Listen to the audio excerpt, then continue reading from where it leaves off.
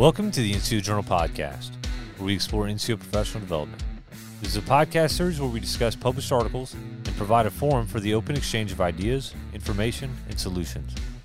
I'm your host, Staff Sergeant Brandon Cox, Senior Editor of the NCO Journal. With us is the NCOIC of the NCO Journal, Sergeant First Class Osvaldo Akite, and Senior Editor Tony Mena. Today we discuss the article The Filthy 13, Exploring the Principles of Mission Command, with special guest Roy Parker, a World War II expert and historian with the Army University Films team. Before we kick things off, Roy, could you please tell us a little bit about yourself? My name is Roy Parker. I'm from Bonner Springs, Kansas. I'm assigned as a contract historian, so I'm a government contractor. I work for the films team, the Army University Press films team, here at Fort Leavenworth. In my time on the films team, I have directed 3 films, the Encirclement at Nancy, Vanguard, it's a film about Division Cavalry and Desert Storm. I got a short on Slim, and I'm currently working on a film on the Warsaw Ghetto Uprising of 1944. So I'm essentially a scholar of the Second World War. I did my undergrad at the University of Kansas. I got a bachelor's in history with a minor in Germanic languages and literature. And then I have a master's in military history from Norwich. And before that, long before I became a scholar, I was in the United States Army. I joined in January of 1990. I was 19 Delta. When I got out in 2005, I was an E6. And I served in all different kinds of cavalry organizations, from a task force scout platoon, an armored cavalry squadron, a division cavalry squadron, and finally I did a brigade reconnaissance troop, which is no longer doesn't exist anymore. Prior to that, that's all of my experience. I have multiple deployments to Iraq. I was in Operation Desert Storm. I also was in Bosnia, and I did Macedonia and a little bit in Kosovo as well. And thank you for joining us. Oh, it's my pleasure. So today we're talking about The Filthy 13, which is has a movie made after it called The Dirty Dozen. And I was wondering, and the author says that too, and the author couldn't be here today. Could you talk a little bit about the story itself, or how it adapted to film and why it was important? Well, in the film's a 1968 film. It stars Lee Marvin, Ernest Borgnine, Jim Brown, fresh off of his time in the NFL. It has a very young Donald Sutherland. It has Charles Bronson, Fess Parker. There's a whole Telly Savalas. It has a whole cast of characters. And in this, the character of Major Reitzman, which is played by Lee Marvin, is asked to form a special team to conduct an assault on a chateau that houses a lot of German staff officers and command behind the front in Normandy prior to the invasion. And to do this, he's given his pick of prisoners on death row or subject to life imprisonment. And from that, he selects 12, and he forms them into a squad. And no spoiler alerts, or spoiler alert, I'm not going to spoil the film, but like it's a classic, in my opinion. I've watched it multiple times. It's funny, it's brutal, but it's part of the genre of film that came out in the late 60s, where they started to celebrate anti-heroes. And so it's one of the first war films that features where the protagonists, the soldiers in this case, are not exactly great Americans. They've all done some pretty vile things. So when I saw this come across my email, I was very intrigued.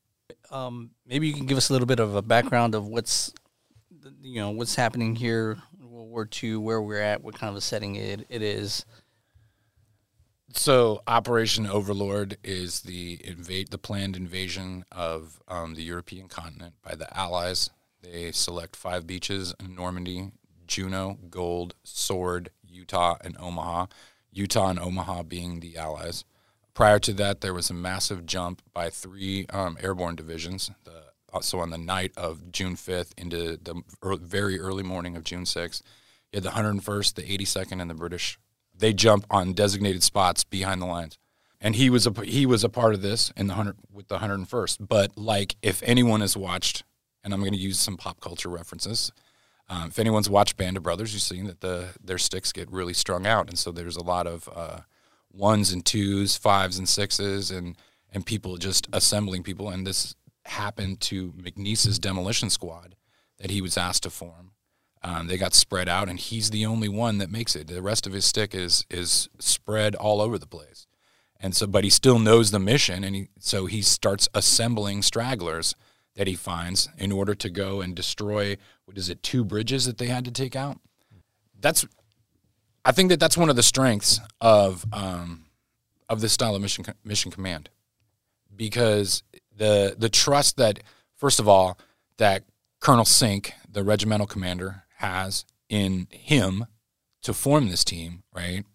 And then getting out there on the ground and just doing it, right? With no real supervision, right? But trusting that, hey, I know that these dudes are all I have to do is I have to say, this is what I need you to do. Boom. And then the rest of it is up to you, right?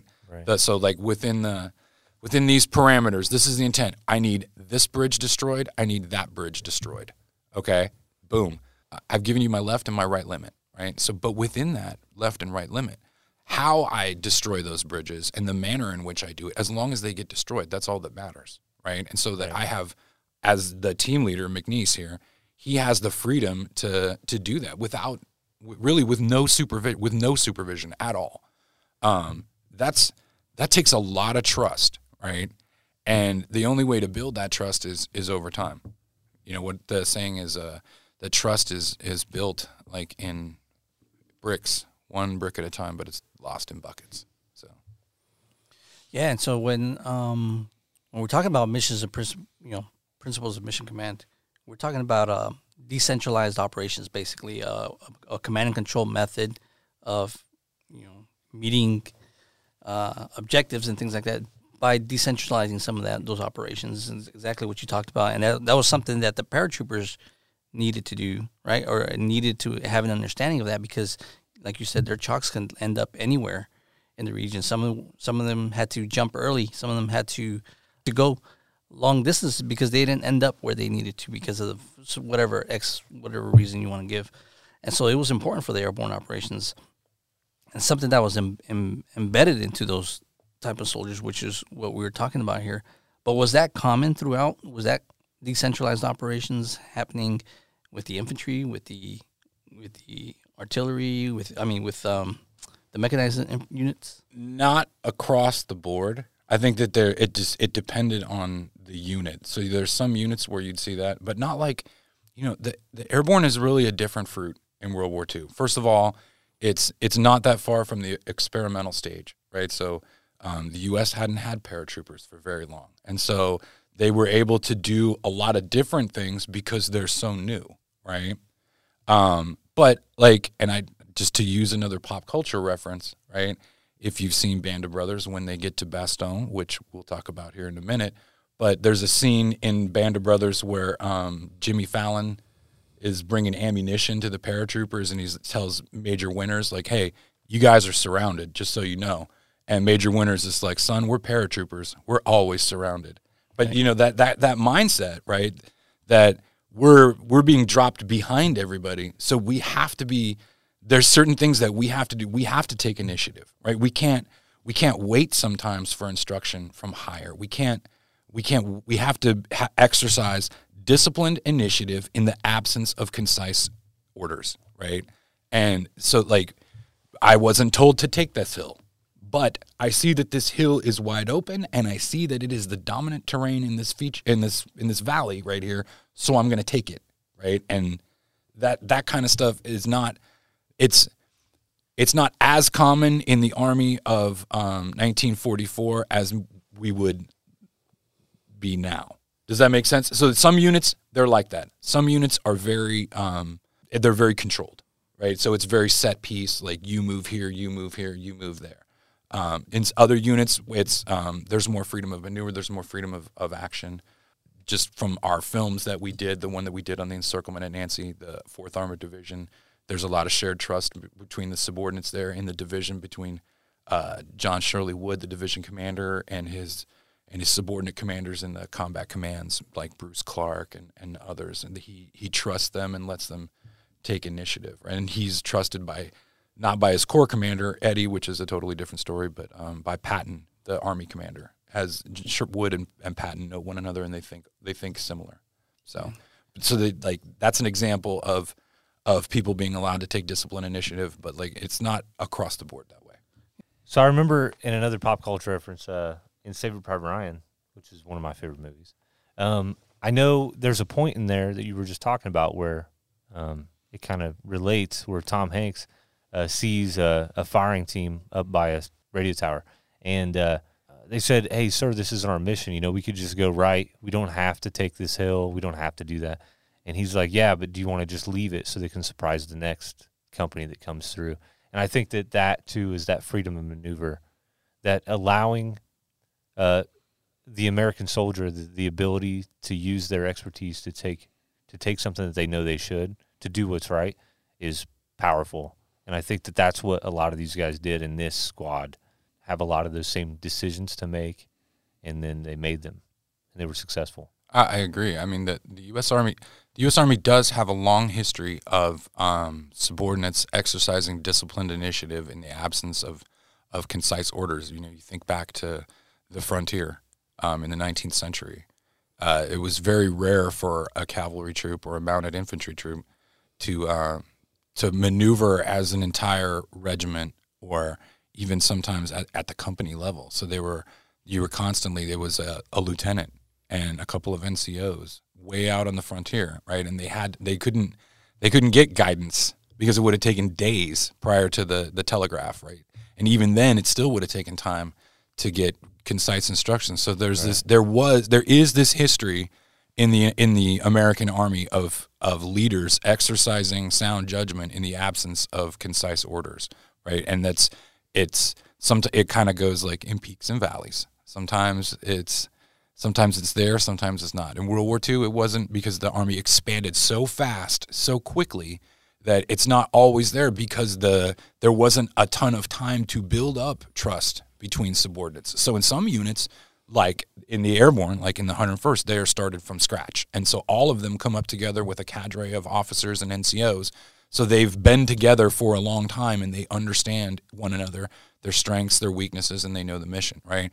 Other units that had to be, spun out of whole cloth, if you pardon the pun, right? Like those units, especially like if you go from an army of less than 1 million prior to Pearl Harbor to an army of 13.9 million. I mean, that's a lot in a short amount of time. Hence the trepidation that some commanders have with trusting their subordinates in World War II, but not here, not in the airborne, because those guys had to be like that. Sure. Yeah, I guess that comes back to what made them successful, and that's what, you can't just let a unit go do whatever a unit wants, right? Because if you look at examples now in Ukraine and things like that of units out there alone without orders and things, what are they doing? They're committing war crimes. They're committing, they're not meeting objectives or doing anything, to help out their cause or whatever. So you can't just do that with every unit.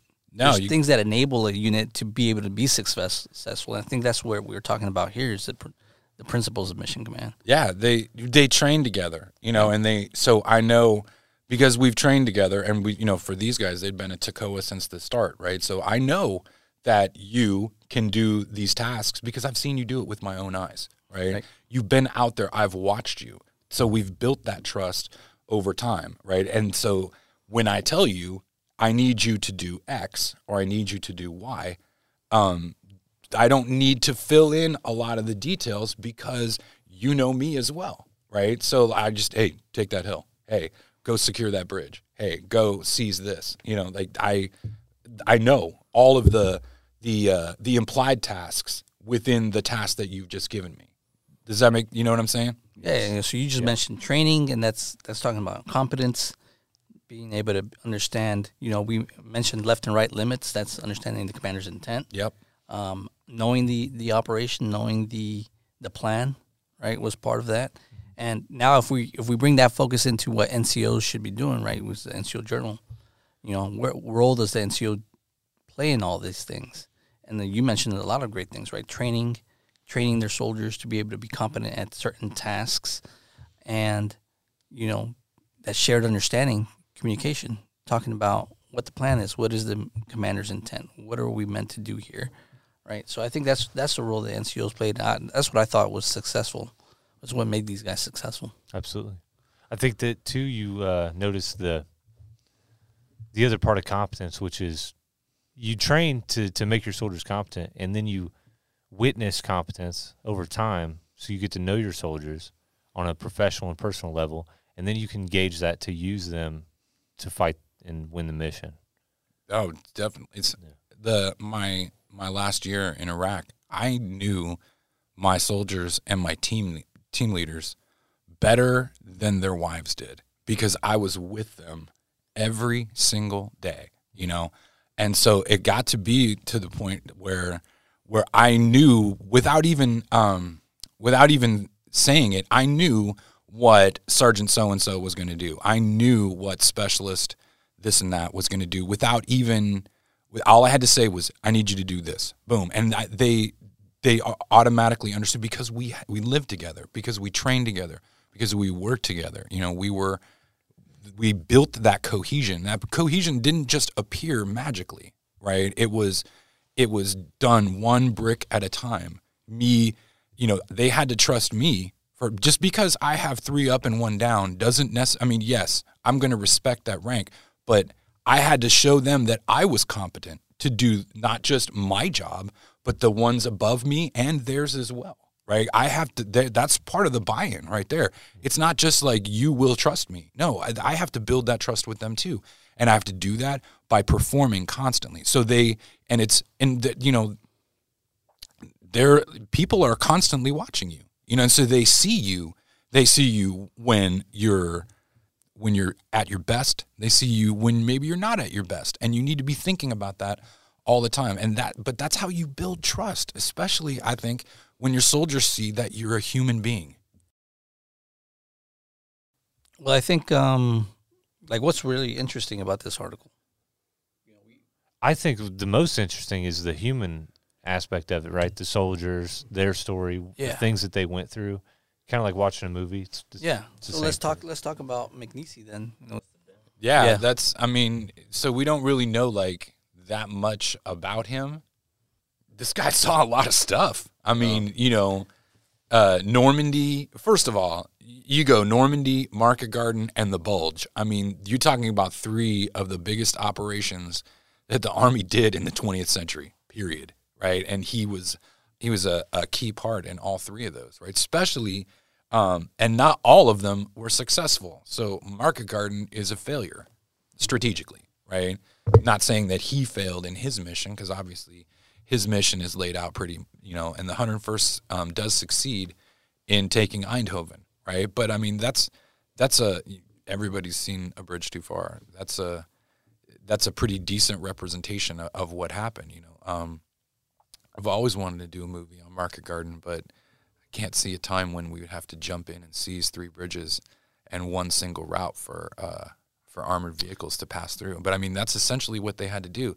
They had to jump in. And it's not just, it's 3 primary bridges, but it's Holland, right? So there's canals everywhere. So it's not just these big bridges like the Gra River Bridge and the Arnhem Bridge. It's like the bridges over canals too, because the canals they're obstacles. There's water in them. They're deep. It's why you can't get tanks across them. You have to. The Germans are able to use these canals. They've set it up as part of their defense of Holland. They know Holland. They've been there since 1940. So it's not that, and they're ready for them, right? And it's not a gimme. I mean, these are some my coaches in football would have said, this is a knife fight, guys. I mean, this is exactly what this is, a gritty game right here. Operation Market Garden, that's not a lot of pretty maneuver right there. That's a lot of close quarter. I mean, it's pretty chaotic. And the same with the Bulge. The Bulge, they're surrounded at Bastogne, right? And they've got an entire Panzer Corps and an army surrounding them, right? And yeah, the Germans aren't 100%, but they get kind of caught. It's not just paratroopers by themselves against tanks. They've got armor there, and they've got anti-armor, but they're cut off and surrounded, right? And so it's the Alamo for them, I mean, the John McManus's book, Ardennes Alamo, like that's true. It is like the Alamo for them. They don't know that they're making it out, you know, because they don't know that the German army's on its last legs. They know that they're still fighting the German army, and right now they're surrounded. Like that, so that's the interesting part to me is like, you know, these are really tough fights. And the Remagen Bridge, I don't know if you guys know about the Remagen, the Ludendorff Bridge is what it's called in Germany. But like the Remagen Bridge is another knife fight too. I mean, and they just it's the last bridge over the Rhine that hasn't been blown, and they're able to capture it intact, right? Because the Rhine is a massive river, and it's the last natural obstacle for Germany. Thank you, Mr. Parker, for joining us, and thank you to our audience. Remember to put your knowledge to the page, submit articles, and get published with the NCO Journal. Don't forget to check out our webpage and follow us on social media. We'll catch you next time on the NCO Journal podcast.